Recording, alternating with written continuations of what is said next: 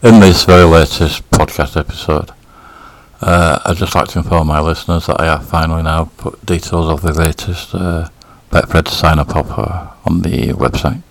I will leave a link in the description so you can maybe pop over to the website and check out the latest offer.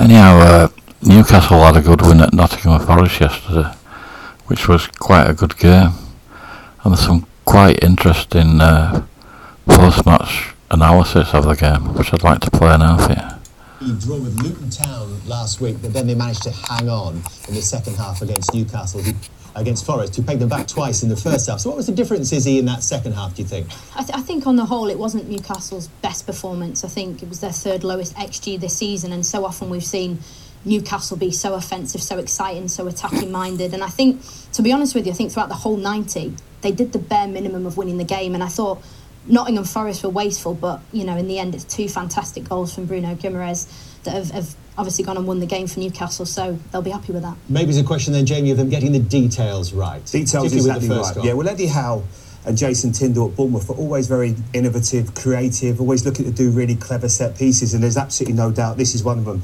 There's the goal scorer. Well, we heard him talk about Mad Dog, Jason Tindall, hours and hours drilling them this week. Absolutely. Well, I joked to Bruno about this, and it's a little bit of acting, like you don't want to be involved in this situation, but the player that actually, I would say, dictates what's going to happen, because why this is enabled to happen is because Nottingham Forest don't mark the edge of the box. You can see everyone goes back in there, but just keep an eye on Fabian Schär, because he wants to make sure and check that Bruno doesn't get marked by Callum Hudson-Odoi, who's actually he's the man there that's pointed. Yeah, so as this happens, just watch how it unfolds, right? He's now looking, now he's comfortable. He's seeing that Callum Hudson-Odoi has gone on a Sean Longstaff.